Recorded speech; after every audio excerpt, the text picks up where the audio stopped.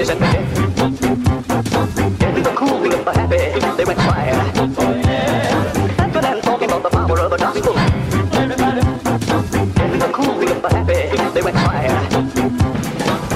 Welcome to the You Are Not So Smart podcast, episode 63.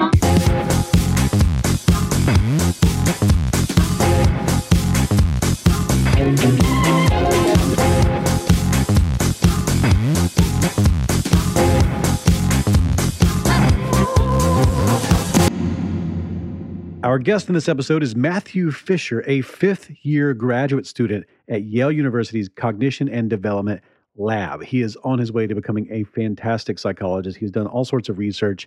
The people who did these studies with him, they recommended to me that I talk to him instead of them. And his latest bit of research, it follows along the lines of the other stuff that he's been researching. He says in his own bio that he examines the effects of acquiring information from external sources like the internet and from other people through argumentation. And he's very interested in how well people can assess their own explanatory knowledge. Why is it, he says, that people fail to realize there are gaps in their knowledge?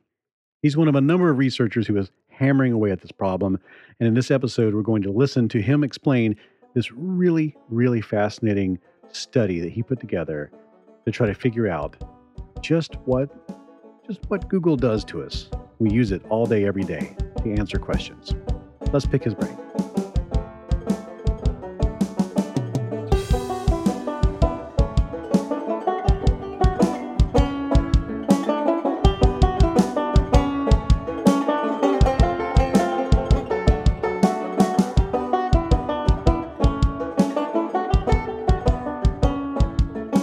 So you mentioned early on in the paper that human beings use a variety of cognitive tools to make our lives easier. I think that's sort of a framing that maybe some people will go, oh, what are you talking about? Well, what are some examples of those cognitive tools? Yeah, so we actually start, and maybe it's easier to start with physical tools, and we can think how they extend our physical abilities. So in the paper we talk about, for example, a baseball glove. So you can think of a baseball glove as just an enhanced hand. You know, it's specifically crafted for a particular goal. And it just makes it easier to catch a ball. And it's, perfectly crafted to fit the human biology. And we can take advantage of it and become better at a task because of it. And so similarly, there are cognitive tools. So these have, been around for millennia. So you can think of writing as a cognitive tool. So without it, if I want to remember something, I need to store that internally. I need to take whatever fact I'm trying to hang on to and actually spend the mental energy to hang on to that piece of information. Mm-hmm. But with a piece of paper, I can outsource that task. Instead of me holding on to that memory, I can have the piece of paper do it. So if I, jot down your birthday, instead of me having to hold on to that from day to day, I can now just always go back and rely on that piece of paper. Mm-hmm. So with that broad definition of what a cognitive tool is, we can see that they're all over our environment, and that a lot of what culture is sort of building these up and making us more and more efficient at the things we're trying to accomplish. Mm-hmm. Yeah, and it's really neat because your research taps into something that thinkers have been thinking about for a long time. I know that even the Greek philosophers, some of them were like, we shouldn't have scrolls because scrolls externalize our knowledge, and that makes us dumb. And calculators. Even when I was a kid, I remember old people being like, "Yeah, back in my day, we didn't have calculators." And like, that's well, right. that sucked for you because these are very useful. And and that's sort of what your research is definitely tapping into something. When you think about these external tools, I mean, I know that there's a great book by Daniel Dennett called Intuition Poems, where he talks about, you were saying language. He was saying, a metaphor is a cognitive tool. And there's some like bigger ones in philosophy, like, thought experiments, the Chinese room, stuff like that. But one of the things that I think that is a extremely useful cognitive tool that that we often that we use every single person uses this and doesn't realize that it's a thing, and it's sort of an extension of well, like what photo albums are. Anything like that where you store information that cues up your memories is an interdependent memory system you write about. But other human beings are also part of our interdependent memory systems that we use every day. One of those things is a transactive memory system. What is that? Yeah. So, along the same line as a piece of paper, we're outsourcing this knowledge to a piece of paper. We can create sort of intricate systems of memory with other people.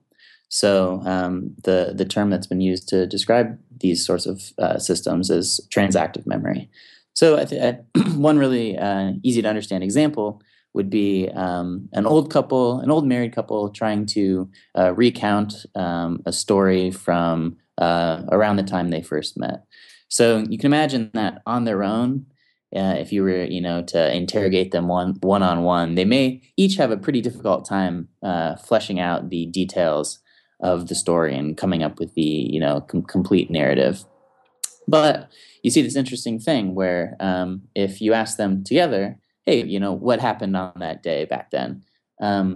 What ends up happening is that one person can remember one part, and it sort of cues the memory of another and of the other, and they end up kind of cueing each other back and forth, and this dynamic process emerges where the story that they're able to recall is much richer than the sum of the individual parts. Mm-hmm. And so, in these sorts of memory systems, it's important to know not only what you have stored internally, but you need to know where to go to find out the information you need. So, you can think of this at a broader, like societal scale, and what some people have called the division of cognitive labor. So, the idea is that each of us are responsible for a particular area of knowledge, and then we're sort of interconnected in this web of ideas to help each other accomplish our goals. So you see this in science a lot. So if I'm, in a biology lab, I need to be, trusting the work of the chemists and the statisticians and the physicists, and kind of together, even though maybe I personally can't understand all the knowledge in each of those domains, I know who knows what, and I can rely on them. And so these two ideas, transactive memory and the division of cognitive labor, just show how dependent we are on other people to fill in the gaps in our own knowledge and sort of help us work around areas where we might not know how something works.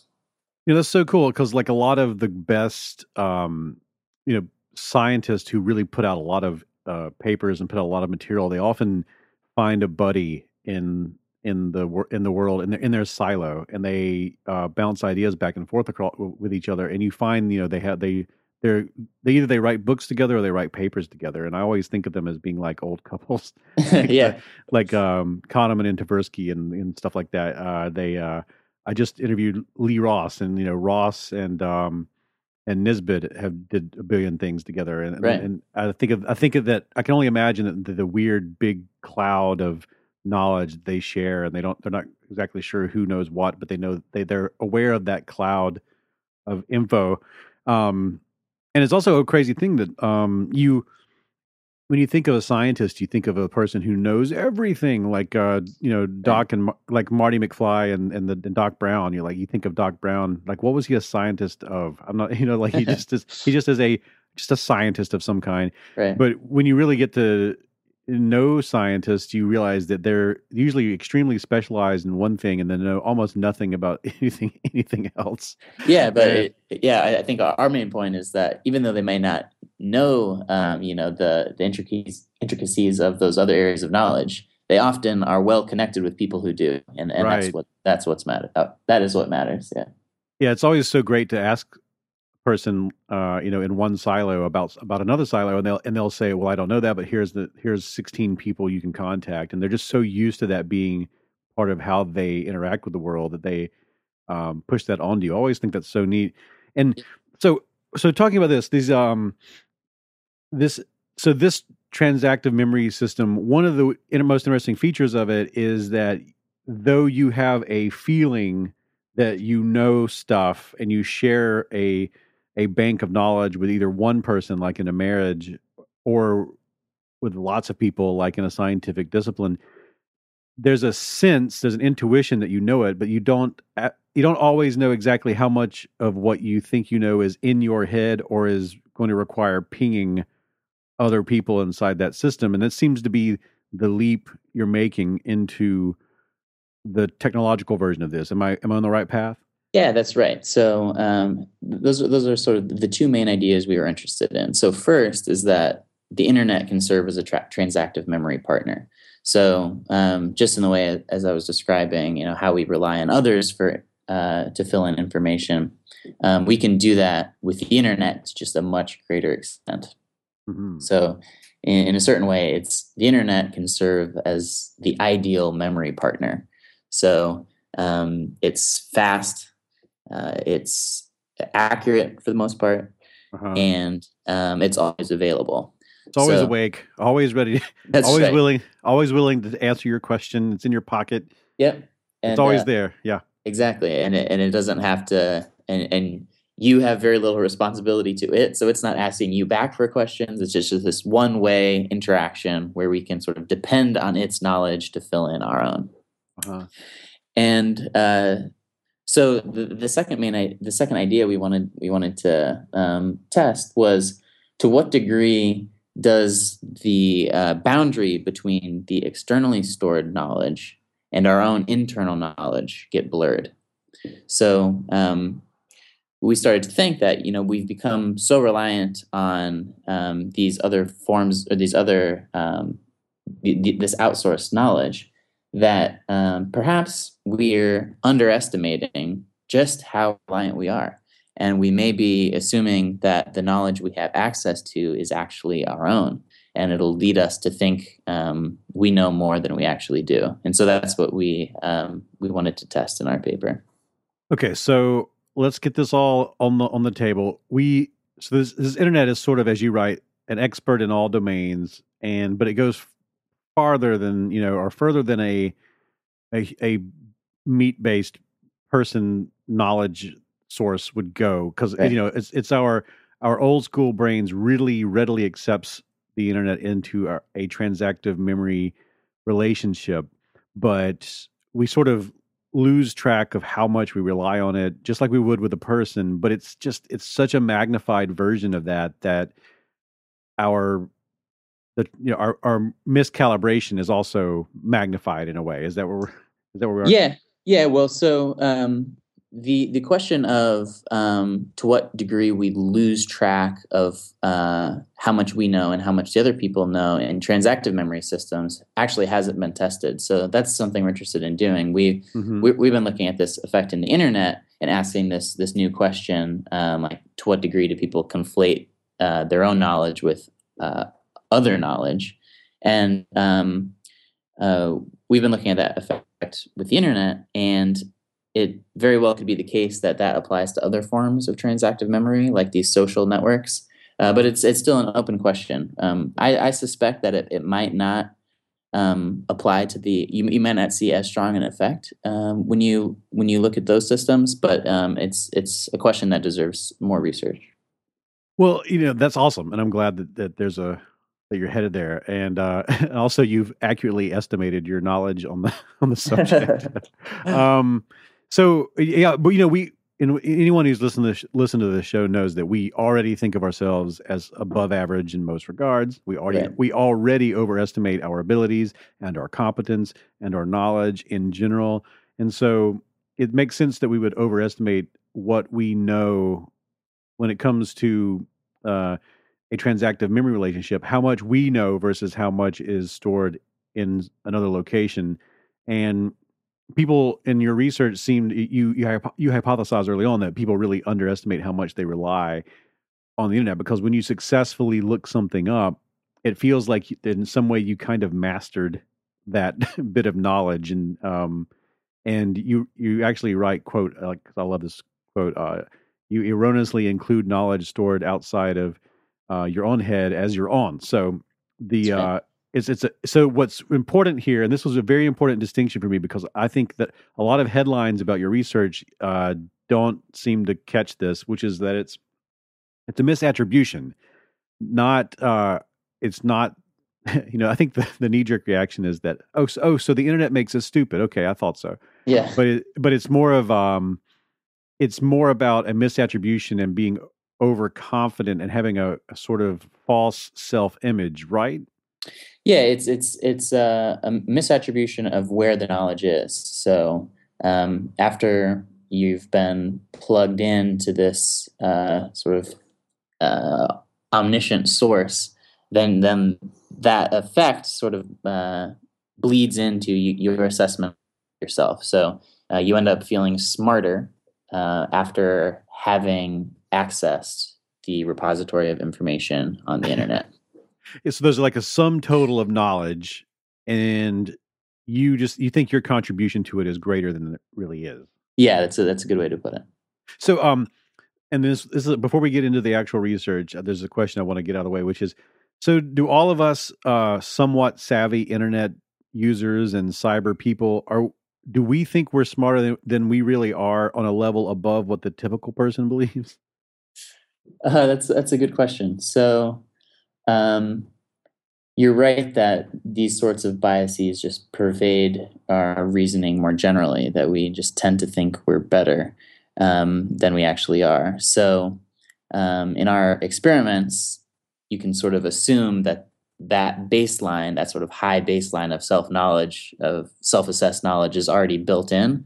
And so what we're finding is that even above and beyond those effects that would already be there, that are sort of the normal processes of the human mind, that the internet can boost those and make those more extreme. So like we'll walk through some of the details of the experiment, but we have control conditions showing that the people were isolating the effect specifically of the internet. So above and beyond those other biases in human reasoning, it seems like the internet is exaggerating them to some extent. Oh boy! See, now there's a headline right there. Like, there's a big one. Like your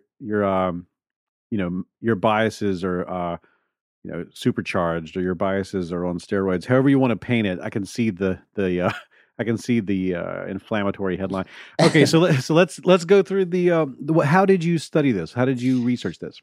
Yeah, so what we did is we ran a series of experiments, so 9 in total, and we used I'll describe the basic paradigm that we used throughout this series of studies. So what we did is we had participants, and we tested them online, and we had them randomly assigned to the internet or the no internet condition. So participants would be asked a series of questions, sort of common knowledge questions that were moderately difficult, things that maybe you have an intuitive answer to, but when pressed, you may have difficulty coming up with a complete explanation. So we would ask participants things like, why are there phases of the moon? How is glass made? Why are there dimples on a golf ball? And participants in the internet condition were asked to go find the answer to that question online and then report back to us the URL that they found most helpful. And then in one version, participants in the no internet condition were told the actual answers to the question just directly in the experiment. So what we did is we took the information from the URL that participants found most helpful, and we just provided it directly to participants in the no internet condition. So what's neat about this setup is that participants in both conditions are seeing the exact same information. It's just in one case, participants are using the internet to go look it up, and in the other case, participants are just being provided with it directly. So what kind of questions and information are we talking about? Yeah, so the things like the sort of questions that have an intuitive appeal, but you can't completely answer. So, how is glass made? Why are there phases to the moon? Things like that. Okay. And so this was just the induction phase of the experiment. So this is just getting participants to either be used to finding things online or not. And so after the induction phase, we then had all participants complete the self-assessment phase. So this was when participants told us, this was our way of getting them to tell us how much they think they know. And what we did here is we asked them a series of questions totally unrelated to the questions that they had learned about previously. So we asked participants to rate how well they could answer questions about things like health, or history, or pop culture, things that were just very different from the things they had looked up before. And what we ended up finding is that after having searched the internet, participants rated their ability to answer these unrelated questions higher than the participants who had been just given the information directly and not used the internet to look it up. Now, this is wild stuff, man. That is so crazy. Because some of the questions, like you have in your paper, like why are there more Atlantic hurricanes in August and instead of September, or August and September? And the idea that I would think I could answer that question after searching the internet a little bit on something completely unrelated is really bonkers concept to me. Yeah. So the way we phrase those questions, so we would give them a sort of sample of questions from a particular domain. So one of the areas that we asked them to assess was questions about the weather. So we would say, like the hurricane question, we would then ask them, how do tornadoes form? Why are cloudy nights warmer? And then what we'd actually have them assess was how well could you answer questions similar to these? So we sort of give them an example of the sorts of questions within that domain and then have them assess sort of more generally, how well do you think you can do at this sort of task? And so we were trying to tap into kind of a more general notion of knowledge rather than maybe some specific particular question. And so what we ended up finding, like I said, is that people sort of generally think they'll be able to answer these questions better after having searched the internet. So, this is a very cool finding, and there's all sorts of things like we just talked about forever, how all these implications. But what I like about this study is that you go ahead and replicate a number of times, trying to make sure that you have all your T's crossed and your I's dotted. That's right. What are some ways that you dug deeper and sort of tried to suss out exactly what you were seeing here? Yeah. So there are a number of potential worries you may have with that experimental setup. So things like participants spending more time in the internet condition and maybe just thinking about these questions for longer makes you feel smarter. So we ran an experiment controlling for the amount of time participants took on the task in each condition. We also we're worried about the exact question we were asking at the end. So we were telling participants, we were asking them, how well could you answer questions similar to these? And you might be concerned that participants in the internet condition just interpret that question very differently than participants in the no internet condition. So if I've just told you to look up a bunch of answers online to these questions I've given you, and then I give you some new questions, you may well assume that when I'm asking you to assess your knowledge, what I'm really asking is, hey, how well could you answer these questions given that you could look up the answers? So we ran a couple experiments to rule out that explanation for our results. So in one study, what we did is instead of having participants just answer that question, we gave them a little cover story. So we said people who explain questions better have more activity in their brain. And so this was just kind of made up neuroscience for the purpose of this experiment. And then we had them the slider scale that either went from a barely lit up brain to a brain with, lit up all over. And we had them assess using that scale what their brain would look like when they gave an explanation. And the idea there was we want to really zero in on participants assessing knowledge in their own head, not including things that they have access to. And this was just one way for us to get at that question.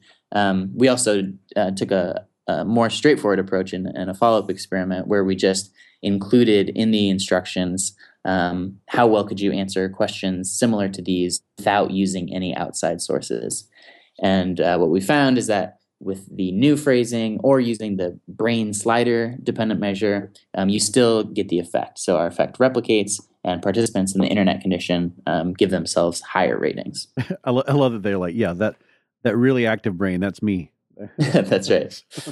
Yeah. One other thing we were interested in is trying to get at the why question. So what is it about the internet and the process of search that is leading participants to give these sorts of ratings? And so what we did at the end of the paper is tried to uncover the mechanism kind of leading to these results. This is the part that I was like, oh, that makes so much sense. Of course, in hindsight, of course. but yeah, go ahead. You started to really dive in on.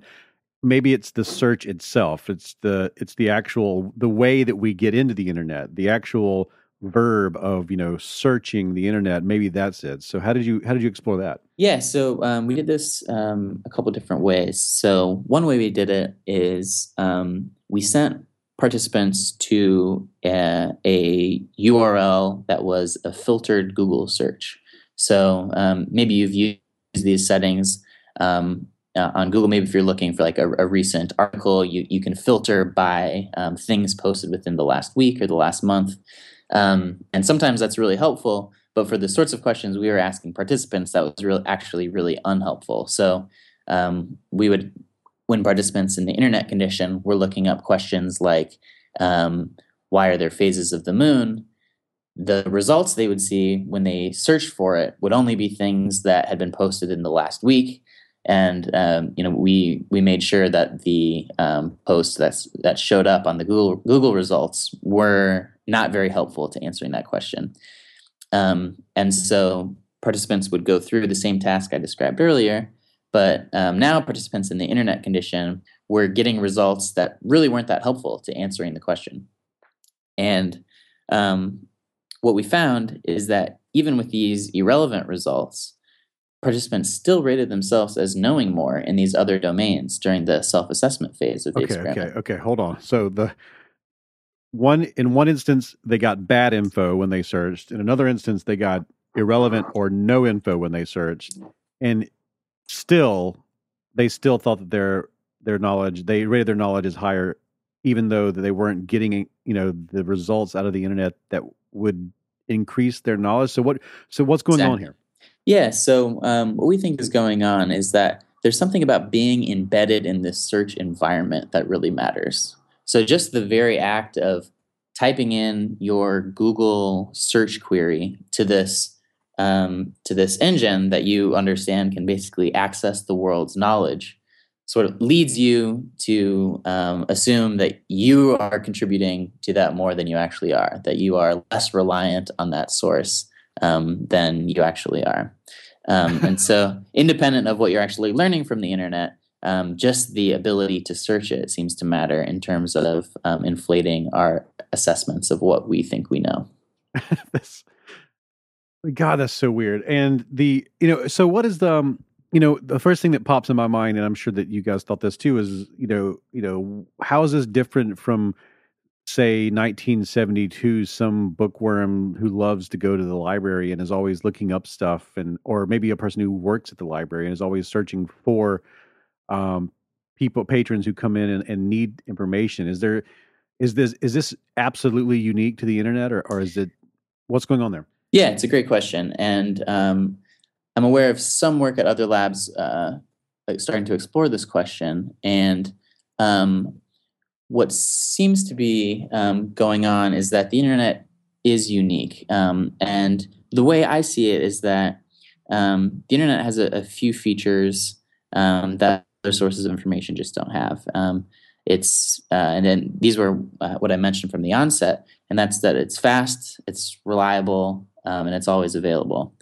And so I think to the degree to which other sources of information exhibit those properties, you may see a similar effect. So you can imagine a librarian, maybe from an era past, that was looking through the card catalog very efficiently and could access all this information super quickly. Maybe she would exhibit the effect as well. But the ability to just have all of this knowledge in our pockets on our smartphones at all times seems like a fundamental shift in just the availability and the degree to which we can rely on this information. So one way to think about it is that our effect is basically showing that people confuse their knowledge in their head with knowledge stored externally.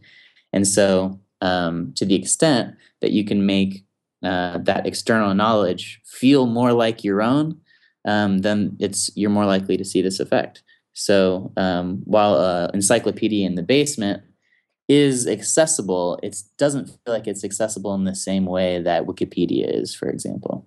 Right.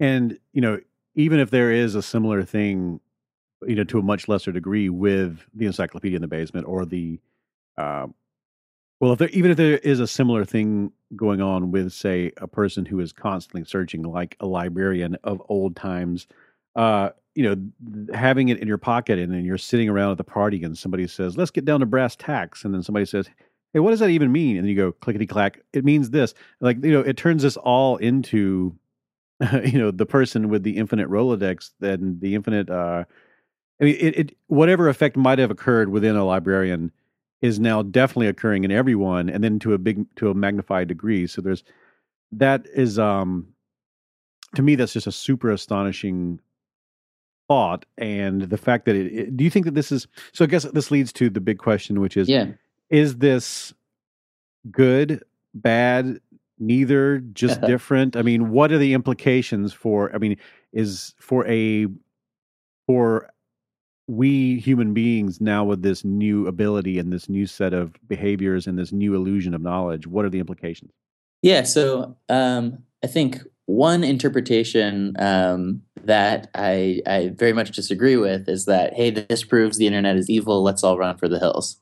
and I don't think that at all. So first of all, the internet is just obviously a wonderful resource and has revolutionized all sorts of domains of human endeavors and has helped us out in countless ways and is continuing to do so. And so the way I've been thinking about these results is more as a trade-off of the strategy we're using to store and access information. So it's more like an unintended consequence that may be important to be aware of, but not any reason to raise the alarm bells or start destroying any internet servers or anything like that.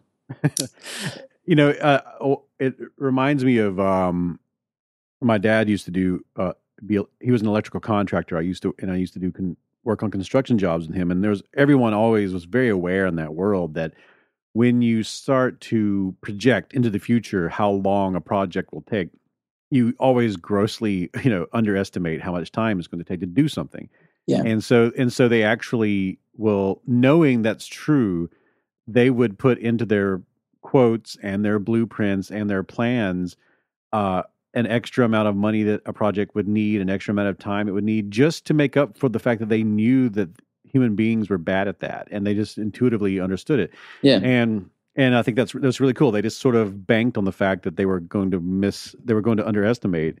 And in the paper, you sort of sum up talking about one thing that might happen here is people might unwittingly exaggerate how much work they can do from one situation to the next intellectually, or or maybe how much work it will take or how much research it will take to come to a certain level to be competent in something or a project or a research paper or a book or whatever.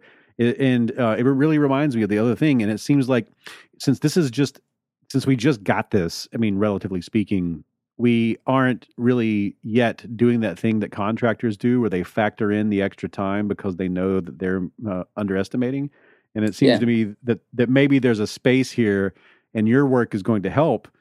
At a certain point, we will acknowledge that we're overestimating our knowledge and we will maybe factor that into things. Am I sort of in the right world here? Yeah. So I think one way to think about it is that if I think I know how to answer these questions about the weather, but I actually don't, for much of our everyday life, that may not matter because of how pervasive the internet has become. So let's say I go around thinking I know how tornadoes form when I actually don't. And at some point, I actually need to produce that information for some purpose. Then, if I realize, hey, what was that answer again? And maybe I don't actually know it. I can just pull it up within seconds and I know the answer. So I think for much of the work that we would need to do, this may not be a serious problem just because the internet is available to us and we can rely on it. But I think it does become problematic in some instances. So I think there are domains of thought or domains of knowledge where it actually is good to know how much do I myself know about this topic, independent of my reliance on other sources of information. Right.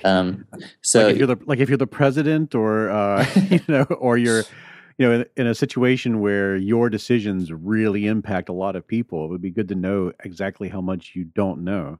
yeah, that is true. And I think although even in really important situations, if you think about this is less important than a president, but you can think about a surgeon performing an important surgery.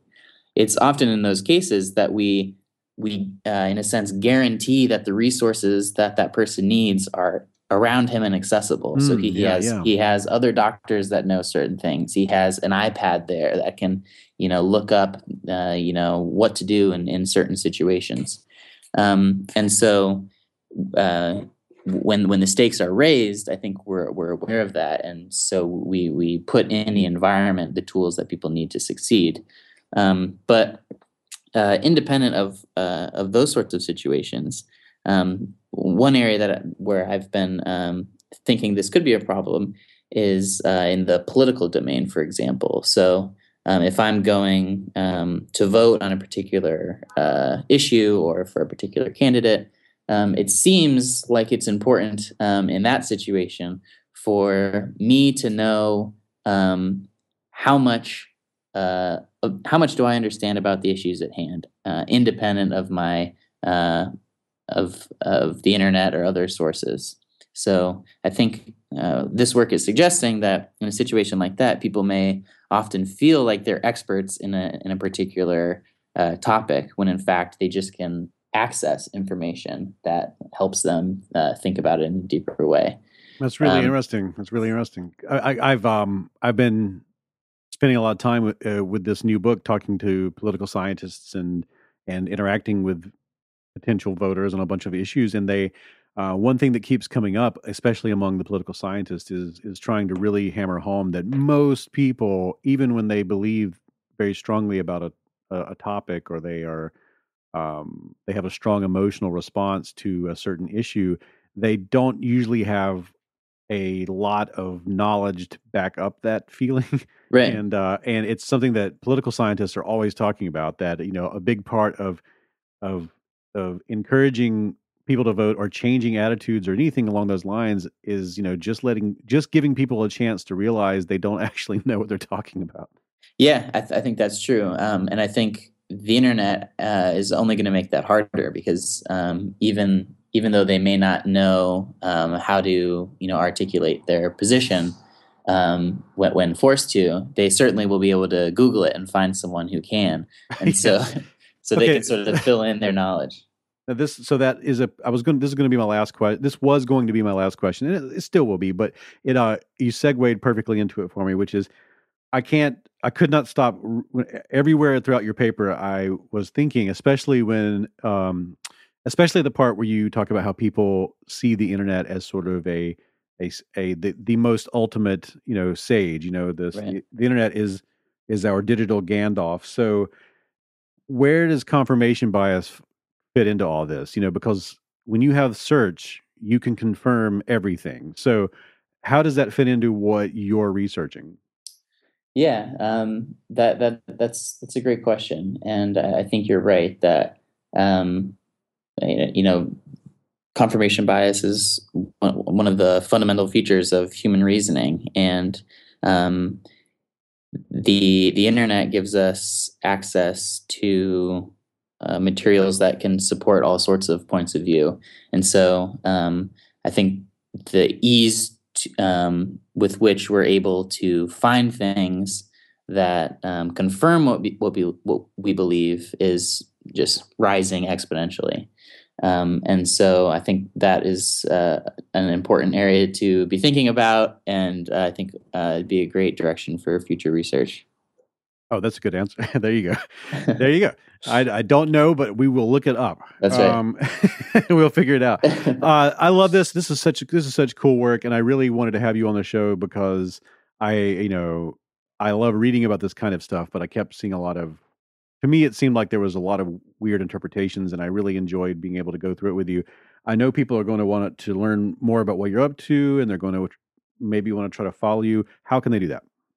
Yeah, so I have a website through Yale. You can just Google it. That's probably the easiest way to find it.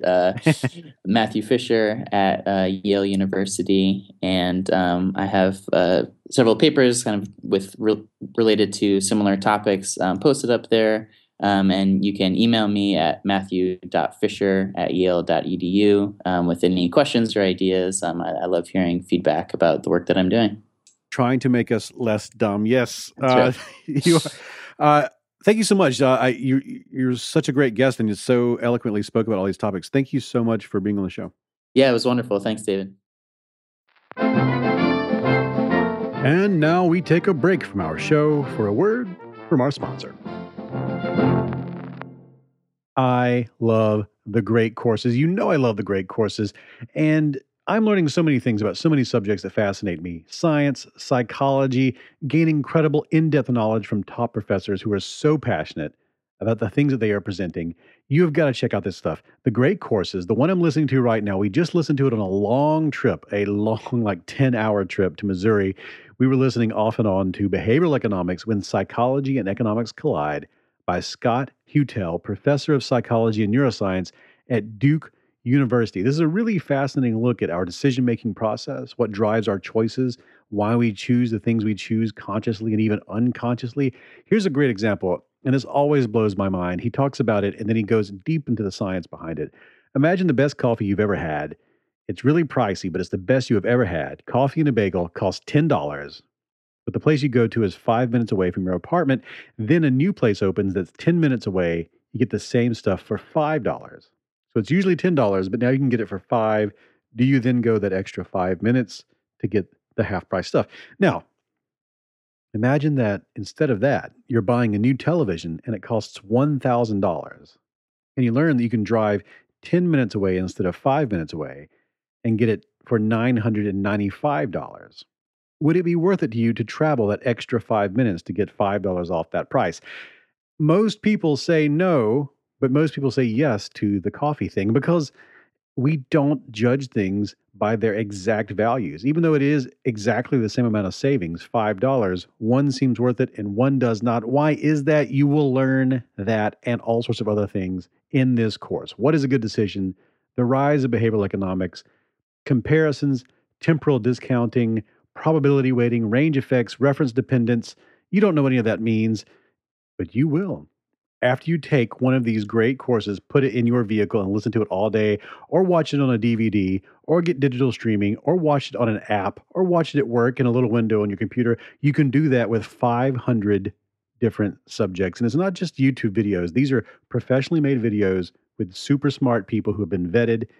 And it's a whole course. It's lots of videos. It's not just one or two. It's this giant range of courses. In fact, this one that I'm talking about is 24 different lessons. Oh, it's so good. I can't speak highly enough about the great courses. They are giving my listeners a great offer so you can get a course right now, today.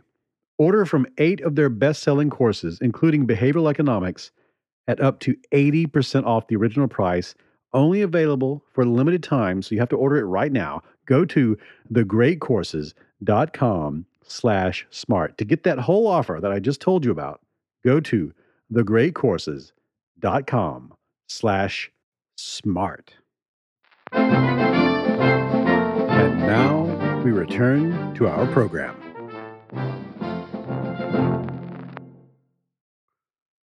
On each episode of the You Are Not So Smart podcast, I read a piece of self-delusion news or talk about a new study in the psychology of reasoning, the neuroscience of thinking, about decision-making, judgments, all of those sorts of things, and then I eat a cookie. In this episode, we are discussing new research that suggests that Facebook keeps teenagers, and maybe the rest of us too, in a state of constant stress. This comes from the American Association for the Advancement of Science. They have this website where they put out press releases, and science journalists use this website a lot. It's called Eureka Alert. And this headline reads, "Liking on Facebook good for teen stress, but being liked, not so much." And the subhead reads, "Teens who have more than 300 Facebook friends have higher levels of cortisol, the stress hormone." The release explains that basically the more you mess around with Facebook, the more Facebook messes around with you. Being an active member of Facebook leads to a constant flux in your hormone levels. And this team, led by Sonia Lupien, found that having more than 300 friends on Facebook increased the levels of cortisol in the study's subjects. But the more those subjects then later liked what those friends on Facebook wrote, and the more they acted as though they supported those friends' posts and overall opinions and attitudes, the lower those levels then became. At first glance, it seems to suggest that just being on Facebook kind of establishes a new baseline of icky feelings, and then interacting with Facebook diminishes those feelings. The study used subjects ages 12 to 17, and the researchers said they believed people in that age range who have way more than 300 friends will likely experience even greater stress. This comes from a new field called cyber psychology, by the way. A really cool new field in science where psychologists use social media to explore the human brain in ways that we've never been able to do before, to explore human behavior, not just social media, but all internet stuff. And this particular study reminds me a lot of when I was a smoker. You know, when you smoke, you begin to believe that smoking is what lowers your stress, that smoking itself is a stress reducer. But really, smoking introduces a stressor into your life that you then reduce through smoking. It's the sickness and the cure. And this really reminded me of that. It seems to suggest that Facebook has a similar effect, that Facebook in general raises your level of cortisol because it raises your stress about life and your relationships and stuff. But then you have to use Facebook to then lower that stress back down again. So in a way, it is also the sickness and the cure if you wanted to frame it that way. As always, remember, this is just one study. All research has to be replicated with an eye toward disconfirmation. But at the moment, this adds a single bit of evidence onto the pile of stuff we now know about how the internet affects our psychology and physiology. And if nothing else, we can definitely say that using Facebook and other social media does affect us in some way. Now, what starts with the letter C? Cookie starts with C. Let's think of other things that starts with C. Who cares about the other things? C is for cookie. That's good enough for me. On each C episode of is You Are for Not So cookie. Smart That's podcast, good I eat a enough cookie for baked me. from a recipe sent in by a C listener is for cookie. or a reader. And then that listener or reader receives a signed copy of the You Are Not So Smart book. Of course, I don't make the cookies. Mandy makes the cookies, but I eat them and then we talk about them. And then we think about how wonderful the world is because there are cookies in it. And this cookie comes from John Edwards, not that John Edwards, another John Edwards, who writes in the email that this podcast, You Are Not So Smart, was recommended by a member of Apple's, and I'm not going to say the rest of it, but a team at Apple listens to You Are Not So Smart while they make amazing things. He can't go into any more detail, and so I'm not going to either. But he said that he wanted to find a cookie from the repository of his wife's recipes, and he presents the Meta cookie. And he also included a link to to research. And this is really crazy. Research out of Tokyo, where people use augmented reality to look at things in their eyes that are different from what they're eating and see if it messes with their ability to taste cookies. So there is a Meta Cookie project that he linked to. And this is sort of an homage to that. He says these are similar to Trudy Wang's chocolate fudge peanut butter cookies that were in episode 27. But this is these leverage the Pareto principle to deliver the Pareto principle to deliver the same kind of joy with less prep and engineering effort.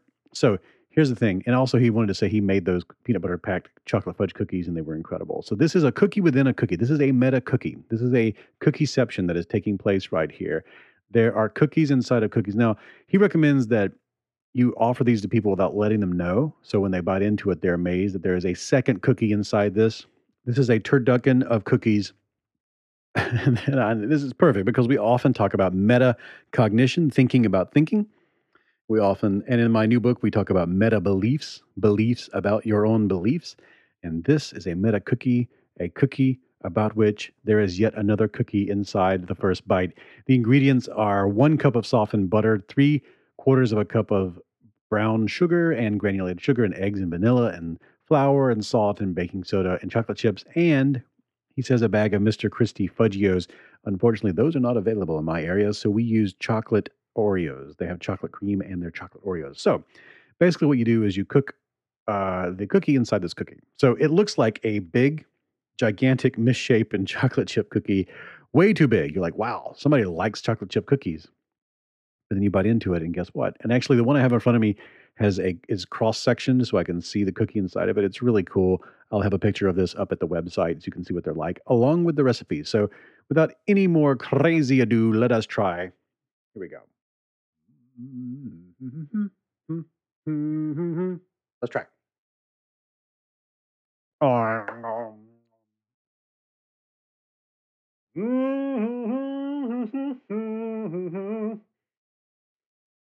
Down around that cookie at home.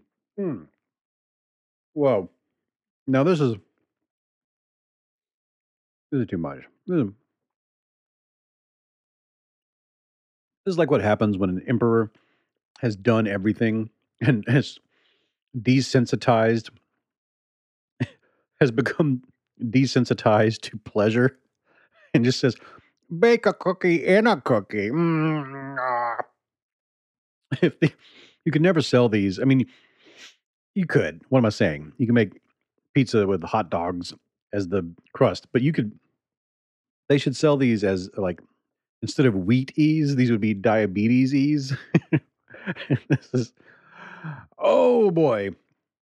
Yes, I feel like an emperor who can no longer feel pleasure. I'm like, yes, bring me a steak with a cheeseburger inside, and have the cheeseburger meat and steak meat made from cows who've only eaten cheeseburgers inside of steaks. Yes, that will please me for one day. And also teach everyone named Paul in town how to do the moonwalk and have them do that for me tomorrow. I want to see that while I eat cookies inside of cookies. Make me cookies with cookies in them. Oh, John Edwards, this is delicious. I don't know where I would present this or when. It's too much. It's too much. One bite and I'm like, well, I'm done. I will never eat anything sweet for a week. But this would be great to bring to a party. But to eat, just mindlessly eat while watching Netflix, no. This is guaranteed to hurt you, but it's a good hurt. Oh, thank you so much, John. You wrote some nice things. We actually exchanged a couple emails over the Apple thing, and he thanked everyone here who makes this podcast, which is me and Amanda, for making us all a little smarter and humbler. And I try. Thank you so much, John. Your book is on the way. Ichi, ni, san, shi. That is it for the You Are Not So Smart podcast. I would like to thank the patrons Chris Johnson, Ed Bright, Jerome, no last name, just Jerome, Ted Ladaris, Willow Ostler, Tal Atlas, Matt Warren, Ben Maxwell, Jerry Wells, Eo Otterskov. That is a really, really cool name. Vincent D. Warmerdam, Amber and Mark, Chris, Francis Lukesh, Adam Robinson, David Haberman, Tomek, Sebastian Zybel, Chad Hobby, Healy, Kaczynski, John Perry III, Stefan, Alden Vaylor. I love you all. Thank you so much for what you've done. I will read more of your names in the next show. Thank you for listening to this. If you would like to learn more about the You Are Not So Smart podcast, get the show notes and everything, go to youarenotsosmart.com. This music you're listening to, that's Banjo Apocalypse. They're all throughout the show. The opening music is Clash by Caravan Palace. Head to boingboing.net for more great podcasts. Boing Boing has been supporting us for so long. And if you would like to learn more about the show, you can also go to Facebook. That's You Are Not So Smart at Facebook. And at Twitter, it is @NotSmartBlog. I am @David McCraney.